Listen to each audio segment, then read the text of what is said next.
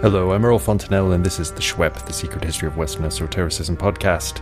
Today, we're speaking with Zvi Langerman, Professor Emeritus of Arabic at Bar Ilan University, a man who knows a thing or two about an exquisitely terse and difficult to interpret, but central book in the Jewish esoteric tradition. I refer, of course, to the Sefer Yetzirah. We had some technical difficulties with the recording right at the beginning, so I'm re-recording this intro. And unfortunately, the sound quality on Professor Langerman's audio is pretty bad for the first 3 minutes or so of the interview. I do apologize for that, but it's very much worth struggling through, and it gets better after about the 3-minute mark. This interview doesn't fit into the normal podcast chronology because, first of all, this Sefer Yetzirah can hardly be dated. We have no idea when it was written, and the range of possible dates suggested by specialists stretch from late antiquity until relatively late in the medieval period. What we do in this interview is discuss the vast sweep of interpretation history of this book. Many listeners, if you're like me, will think of this text primarily as a foundational text of Kabbalah, and it is that. But Zvi Langerman tells us the story of how it was interpreted long before Kabbalists got a hold of it. And it turns out the story is much more fascinating and complex than one would think based on scholarship of Kabbalah alone. So without further ado, here's our interview with Zvi Langerman. What got you interested in this extraordinary work in the first place? Okay, I am by training and by PhD an historian of science. And I specialize in texts in Hebrew, Arabic, Judeo-Arabic from the medieval period, but going, fluid boundaries even more in both directions. And I came to Sefer Yetzirah by way of the first wave of commentaries to Sefer Yetzirah, all of which, without exception, read the book as a book of science. We're talking about commentaries that stretch from Baghdad in the east, where Saadia Gaon wrote a full-length commentary, which was very influential in Judeo-Arabic. Then moving on to North Africa, Kairouan, which is present-day Tunis, where Isaac Israeli and his student Dunash wrote a commentary. This commentary has been, it's hard to figure out how much is the student and how much is the master and whether it's one of the both, but that's not that critical for our talk today.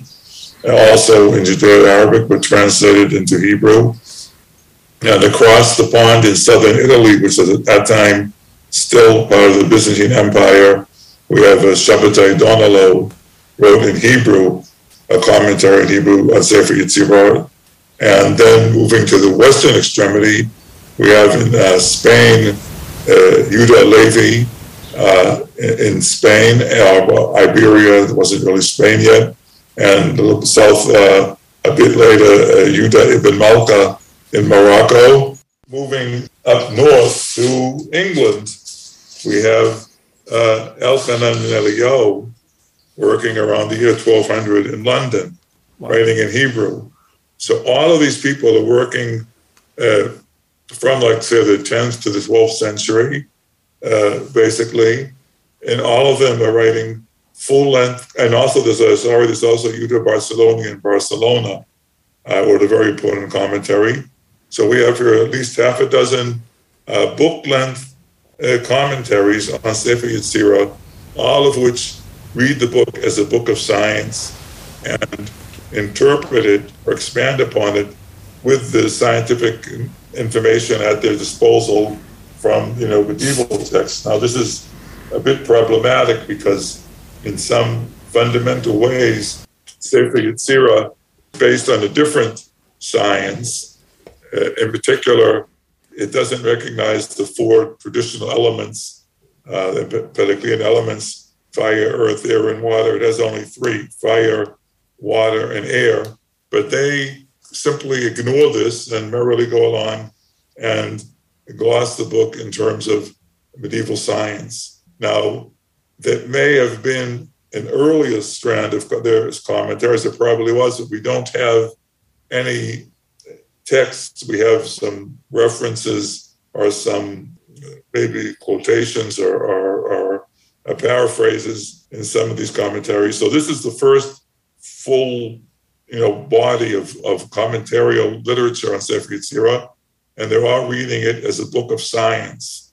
Now, why did they do this? I would say for two reasons. First of all, because that may well have been the authorial intent, if we can speak of such thing, of the author or authors, because what Sefer Yetzirah contains for the most part are simply lists of components of the universe grouped into 3s, 7s, and 12s mainly, and listing the correspondences. What I mean is that there are 3 major groupings, what is called in Hebrew nefesh, which usually means soul, but in this book, and actually it's actually biblical usage, means the human body. So we have the parts of the human body, the major organs, the limbs, and so on. We have olam, which is the universe, the physical universe, both the heavens and earth.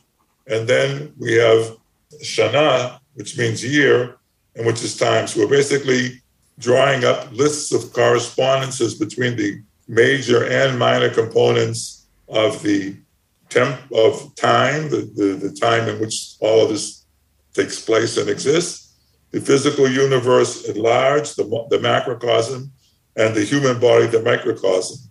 And it's mostly just listing the parts and their correspondences, adding to it their correspondences to the 22 letters of the Hebrew alphabet. Remember, if I said 3, 7, and 12, which are important numbers in arithmology, if you add 3, 7, and 12, you get 22. And this conveniently works out to the number of letters in the Hebrew alphabet, and also giving an important role to the number 10, the first 10 numbers in the natural numbers. And if you add 10 to 22, you get 32.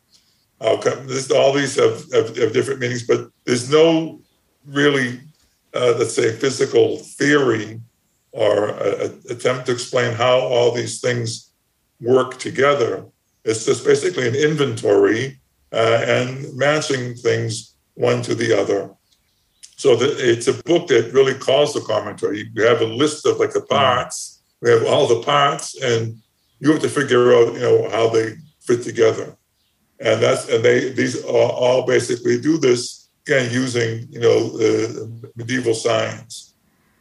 As you say, it's a work that it calls out to be interpreted because it's so minimal. The basic text itself is so small, about 1,000 words altogether. And it can all be written basically on one piece of paper. And some have suggested that it was originally an amulet, that you would write the whole thing on a piece of paper and fold it up and put it in this little silver case and wear it around your neck. Wow. Now, so that's where I'm coming at it. I'm reading it as, I'm reading the commentaries really, not particularly concerned with the textual history of Sefer Yetzirah itself. And almost all of the scholars before me who have studied the text were more interested in the text itself and trying to figure out when it was written and can we discover different layers that, things were added on in the course of time. And these are, for the most part, students of mysticism or Kabbalah, because the text was appropriated by the Kabbalists. Now, the range of opinions as to when the book was written is it's close to 1,000 years. Some put it almost in the second temple period or the end of the second temple. And some, a very brilliant scholar of alchemy, actually, and various strands of Islamic thought, Paul Krauss, who worked in the middle part of the 20th century, thought it was actually written in the early Islamic period, he found an interesting correspondence between the way the letters are grouped in Sefer Yetzirah and in Ismaili theology. The Ismailis are a branch of the Shia, who are the ones who are the most enthusiastically involved in Hellenistic philosophy. And we have some idea of what they call now lettrism, study of letters.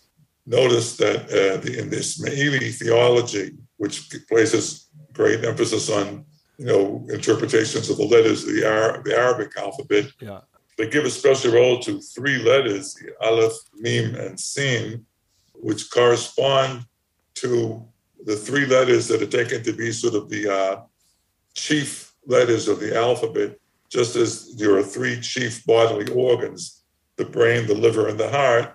Sefer Yetzirah picks out three letters of the Hebrew alphabet, Aleph, Mem, and Shin, to be the three sort of chief letters. Now, actually, that is interesting. Aleph is the first letter, and Mem is pretty much in the middle. Expect them to take Taf, which is the end, the last letter. Then we spell out the Hebrew word Emet, which means truth. And in fact, we have actually once in Geneva, it's probably a late antique midrash, which talks about how the first, middle, and letters of the Hebrew alphabet spell out truth, which is one of the divine names. But Sefer Yetzirah can't use Taf because it's one of the 7 double letters, so it had to move it back one to Shin, which is the next to last letter. So he thought that this was indicated some sort of cross-pollination and would be evidence that the authors were writing in the early Islamic period.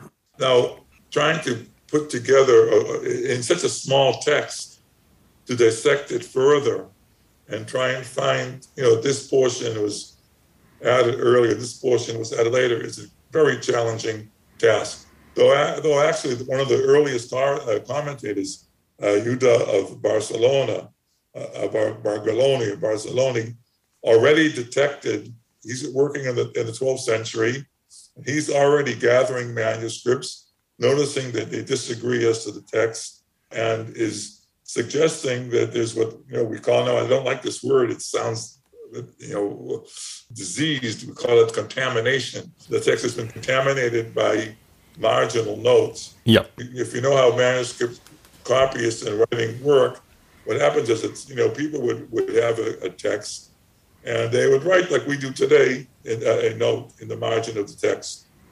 Now, there are 2 reasons why someone would do this in the medieval period. One is that they had a different version of the text, and they think this particular version they're studying is missing something. So they're copying into the margin something that belongs to the text that is missing in their copy, or they are making a sort of a jotting down a note to themselves as to what the meaning of the text is. Now, someone coming across this text 50, 100 years later doesn't know for sure if this belongs to the text or it's just a comment. So sometimes they will decide that it belongs to the text and insert it in their copy, and then something that started as a marginal gloss becomes part of the text.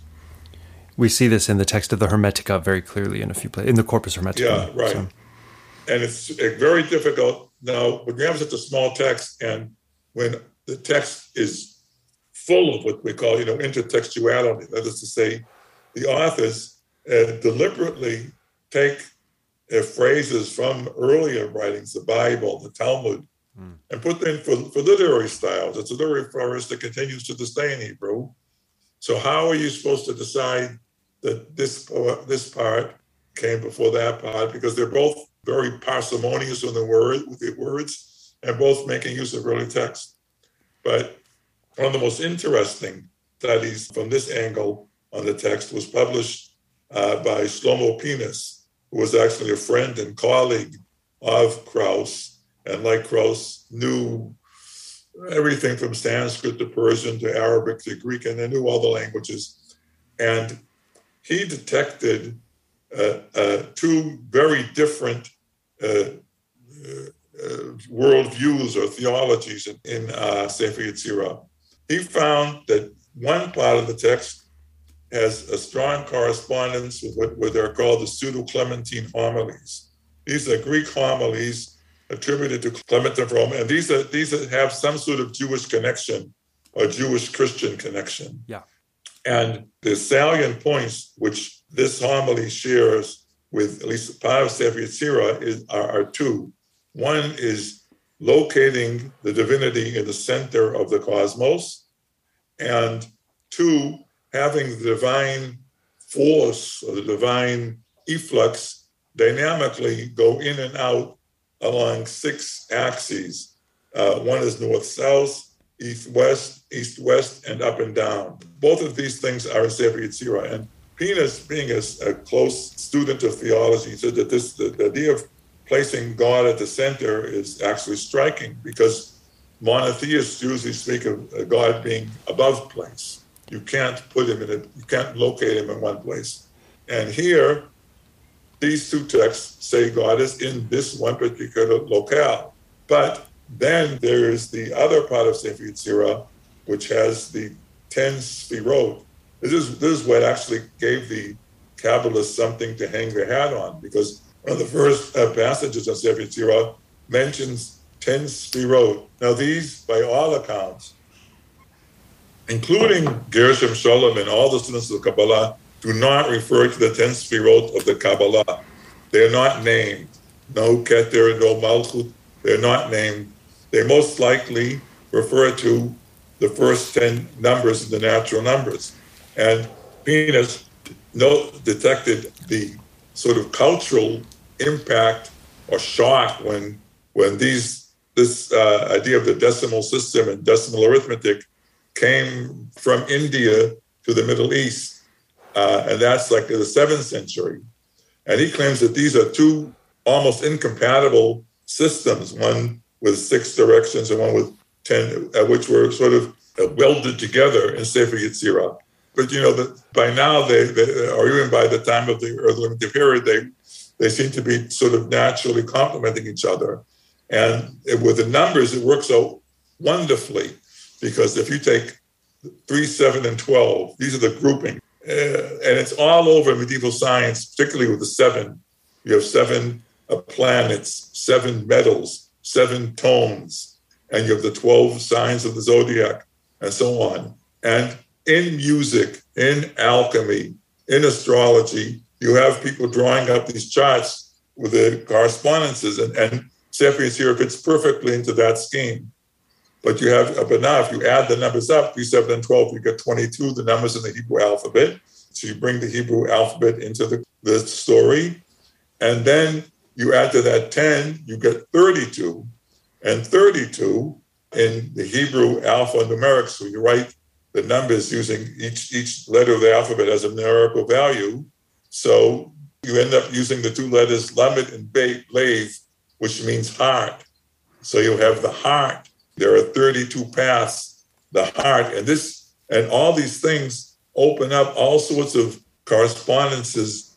And in the late 12th, early 13th century, one of the key figures of the early Kabbalah, Isaac the Blind, wrote a commentary on Sefer Yetzirah in which he basically accepted the philosophical scientific interpretation that has been given by early commentators, but he added to it a layer of Kabbalistic interpretation. This happens all the time. Commentators don't throw out the earlier traditions. They add to them and integrate their views into the comment.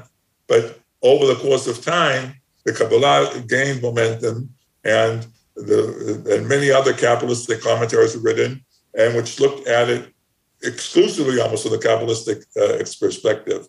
The big difference is that the medieval scientific perspective is looking at Sefer Yetzirah and trying to understand how things work in our world, our cosmos, our human bodies, and the planets around us, whereas the Kabbalists are looking at how things work in the divine worlds, which supposedly influence and govern what happens here. And so for nearly 700 years, the text was being read almost exclusively as a Kabbalistic period. And then in the 20th century, an American Jew who was trained as a physicist and worked for the National Bureau of Standards and wrote some published papers on magnetism, chucked it all and got into religion. And he came to Sefer Yetzirah and brought with it his scientific background, and he was able to give it an interpretation which by no stretch of the imagination could be the authorial intent. He's talking about the Sefer Yetzirah being giving a critical, important role to hypercubes. These are 5-dimensional cubes because 32 is 2 to the 5th power. So you have 2 to the third power, 2 cubed, 8. That gives you the 3 physical dimensions. You add the 4th dimension, which is time, which is the Sefer Yetzirah, and the 5th dimension is what he says the node or the interface between the material world and the spiritual world.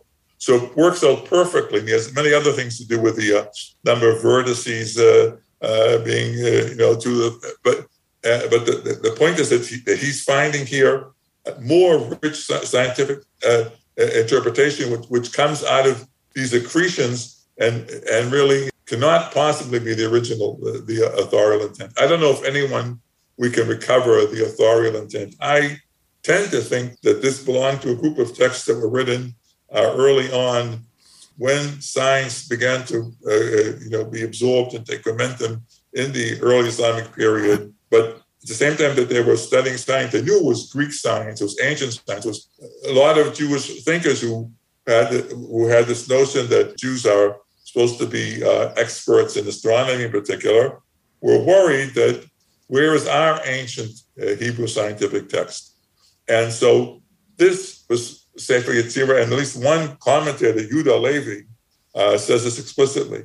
He says, you want to know, where the ancient and true Hebrew science is? Go to Sefer Yetzirah. So the last gentleman you spoke of, this enigmatic American Jew, is, of course, Aryeh Kaplan, who is a very, very interesting character in his own right. You've brought out an absolutely fascinating and rich reception history. Let me see if I can say it back to you for the benefit of listeners who know nothing about this stuff, not unlike me.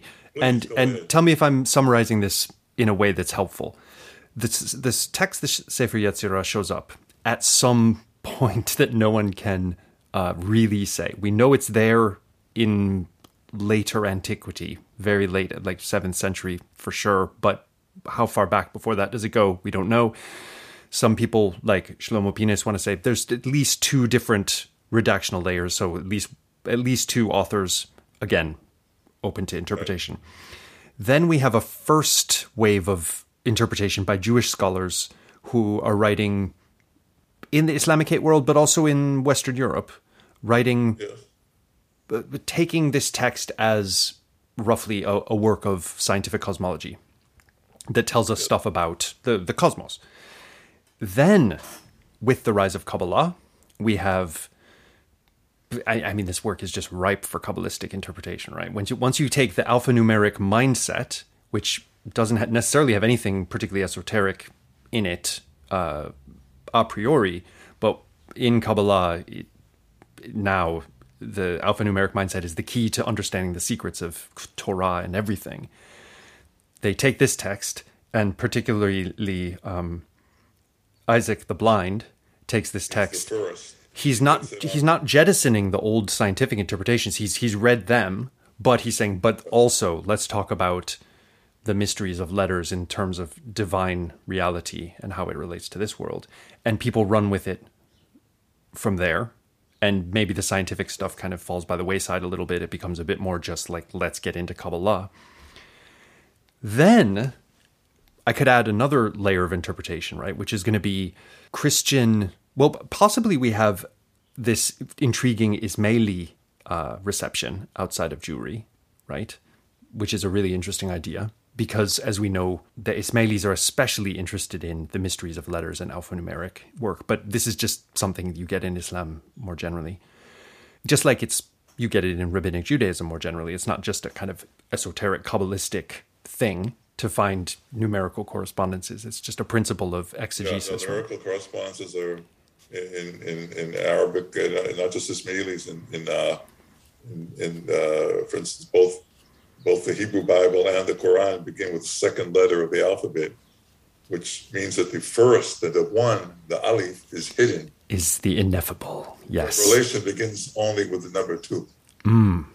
Then we have maybe a layer of, getting into the early modern period, we have a layer of interpretation which we haven't talked about, or a layer of reception, I should say, which is reception of Kabbalistic ideas by Christians. The birth of Christian Kabbalah.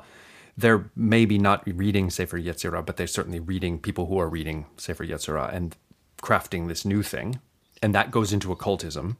And then we have, I think, something that should be just considered part of the same story, which is the scientific historical study of Kabbalah and Jewish medieval science and all this stuff by people like Sholem, Moshe Idel, and folks like that. Well, Sholem in particular was somebody, he had an internal conflict, whether it be a student of Kabbalah or a mathematician. So the mathematical aspects of this interested him, and he had much more competence to get at them and sort out the real combinatorics from the sort of phony thing than other students of Kabbalah that I'm aware of. Right. And then maybe yet another, heuristically we could say, another reception history is Aryeh Kaplan. He's not a scholar of Kabbalah per se, although I guess he becomes deeply invested in the whole kind of Jewish religious tradition later in his life. But he's taken things to a new level. And arguably doing maybe precisely what earlier generations were doing, but in a new context, which is taking what they saw as up-to-date scientific cosmology and reading this ancient work and going, this relates to up-to-date scientific cosmology in this way. So now we're talking about hypercube, post-Euclidean hypercubes as a way of doing topography of time-space. Yeah. In the Middle Ages, it was a case of saying, well, the text says 3 elements, but we know there's 4 elements, so we're going to be able to find 4 elements in the text somehow, right? Let me just add one thing, though, that the field is a little different in our day, because in the medieval period, you didn't have the division between practitioners of Kabbalah and so-called academic students of Kabbalah, right, who claim to be, have a sort of a scientific distance from their study, from their, and in our own day we do, and I think this is part of the reason why Kaplan's book is not appreciated that much, if at all, by the academic students of Kabbalah, of whom there are many.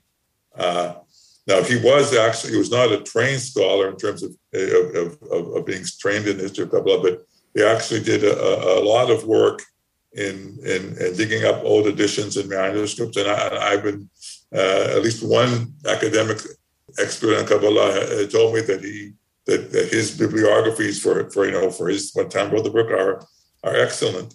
But the field now is complicated by that, because you have, it's not simply people who are Kabbalists who are, debating about the interpretation of the work, but it's also academics who are studying the work and are bringing to it occasionally, I would say, some of the territoriality that comes with academic studies. So that's the reason why Kaplan's book is so popular in the bookstores and has been translated into different languages. But I'm not sure how thrilled some of the academic scholars of Kabbalah would be to have it integrated into the reception history of the book the way I'm trying to. Yeah. Science, so I'm not beholden to them. Yeah, exactly. Look, it's very easy for someone like me who usually works with texts that are by dead people to look at that body of evidence and say, okay, that's all we have to work with, and then somehow make a silent transition into that's all there is, and pretend that because it's manageable, because it doesn't answer back when you make interpretations, it doesn't tell you're wrong. It's very, in some ways, very tempting just to stick with that. You have someone like Aryeh Kaplan who's living after the construction of the academic study of Kabbalah and going, I'm going to get stuck into Kabbalah, and I'm a physicist, and I can, who are you to tell me this is a dead tradition? Presumably he's also making a kind of stand against, or not against maybe, but that would also be not welcome among traditional like Hasidim who practice Kabbalah in this very don't forget, hidden way. Another important thing to say about Kaplan, to his credit and also to his, at the beginning of his book, he says that most of the early commentaries on the Sefer Yetzirah tell you more about the commentator's outlook than the Sefer Yetzirah's outlook. Very important insight, and something that will be seconded by just about everyone. But the first, I think, lesson that one should draw from this is, well, okay, now let me check myself. Am I reading into things from my own? And that's a step that people don't take. There's a Hebrew saying that says, your ears should listen to what your mouth says. You should follow your own advice. So if you are insightful enough to know that the commentators to Sefer Yetzirah are basically bringing their own worldview and trying to present it as the authentic or the correct understanding of Sefer Yetzirah, well, maybe this has a lot to do with your own worldview and less with Sefer Yetzirah. Yeah. The problem is acute with Sefer Yetzirah because it tells us so little off its own back. It's so hard to know what the person or persons who wrote this were thinking. If I could indulge in a bit of comparative work, if we read Homer, the ancient Greek poet, we can say a lot about this, let's say, the worldview he's in, using part of a tradition that goes back into the Bronze Age, but definitely writing in this new polis classical period, etc., right? The kinds of ideas he has access to, the kinds of ways of thinking about the world. Then when we read late Platonists, commentators on Homer, who are reading him as a kind of esoteric theologian, it's very easy to say, okay, look, that's really not in Homer. You're finding it there, but it's not there. It's not tough to make that call. You can be as post. Right. I've read that book, Homer the Theologian. Yeah, by Lamberton, great book. So we can, you can be as postmodern as you want and forget about authorial intent and whatnot, but still, Homer is saying something, even if we can't pin it down exactly. It's definitely not late Platonist theological metaphysics, I would say. Now, with Sefer Yetzirah, you don't have that luxury, right? It's just this stripped down physical or maybe metaphysical or something series of numbers and letters and kind of interrelations, and just presented as a kind of schema. And we don't know when it was written. We don't really know what kind of worldview it's in. So then when someone says, what it's really about is it's much harder to say, no, it's not. I mean, you can say, okay, it's not about fifth dimensional hypercubes, because no one is, until you get early 20th century mathematics, that's not even on the table, right? That's just impossible for people to think about. But then someone can always say, well, yeah, look, nothing's impossible for God. If this is divinely inspired in some way, then why can't we find it in the text legitimately?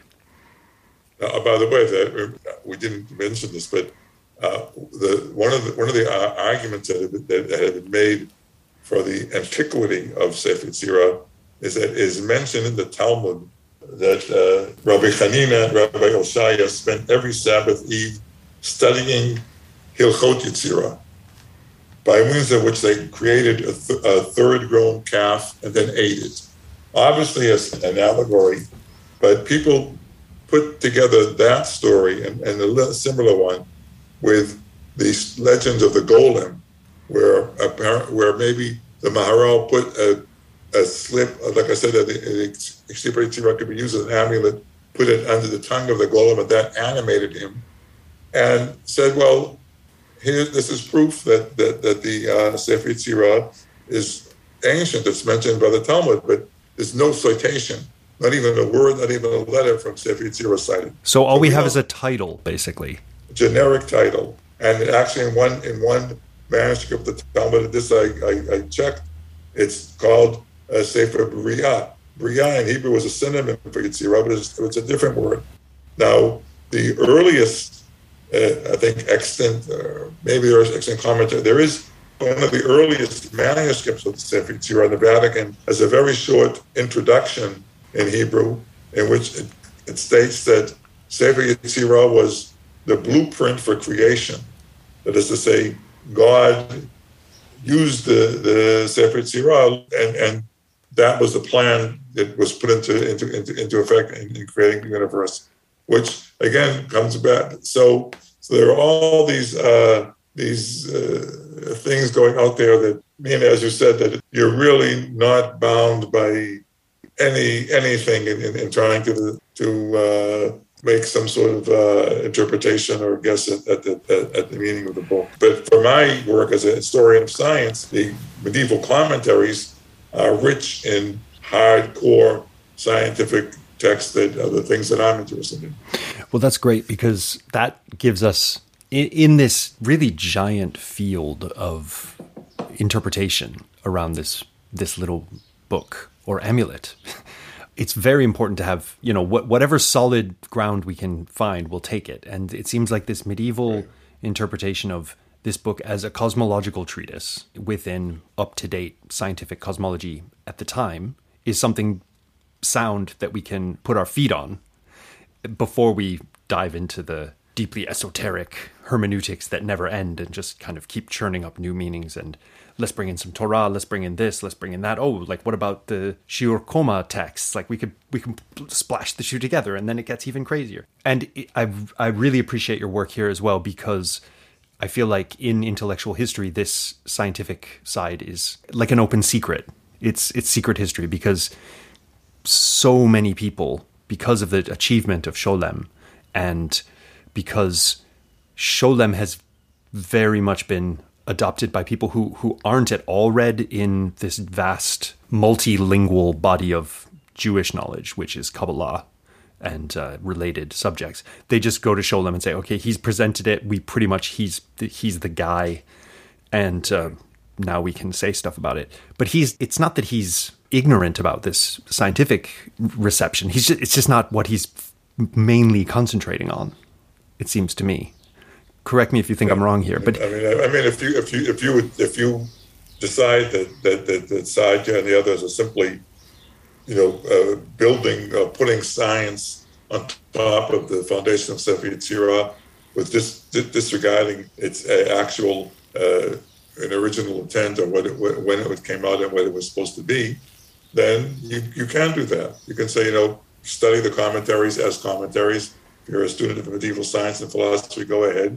But I'm just looking at the text itself, and since as a student of the Kabbalah, I know that it was adopted as a meditative text, as a text that had even magical properties, I will try and look at it from this. So you can try and divorce the text from these commentaries.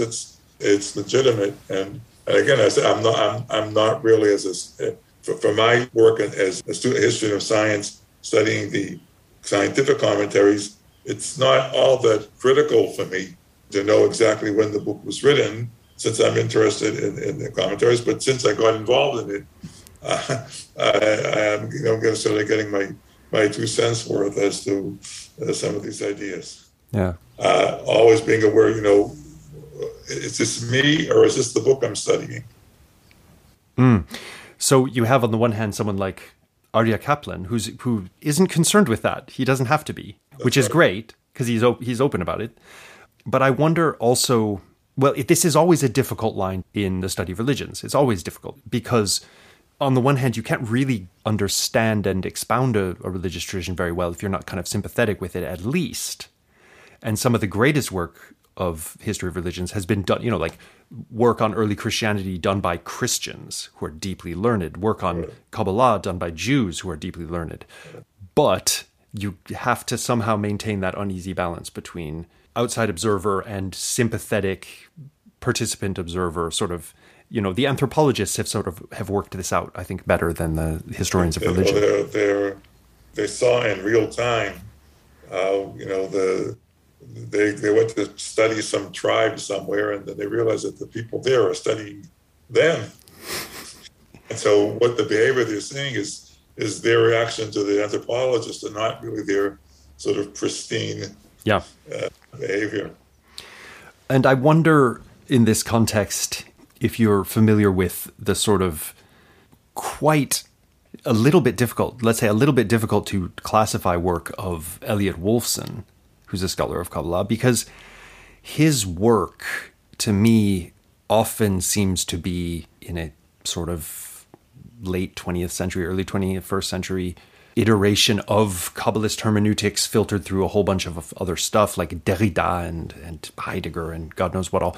It's scholarship, but it's of course interpretation. So it always has that danger of, the whole problem of objectivity and stuff inherent. But it seems like the problem of objectivity has itself kind of dissolved into the scholarship.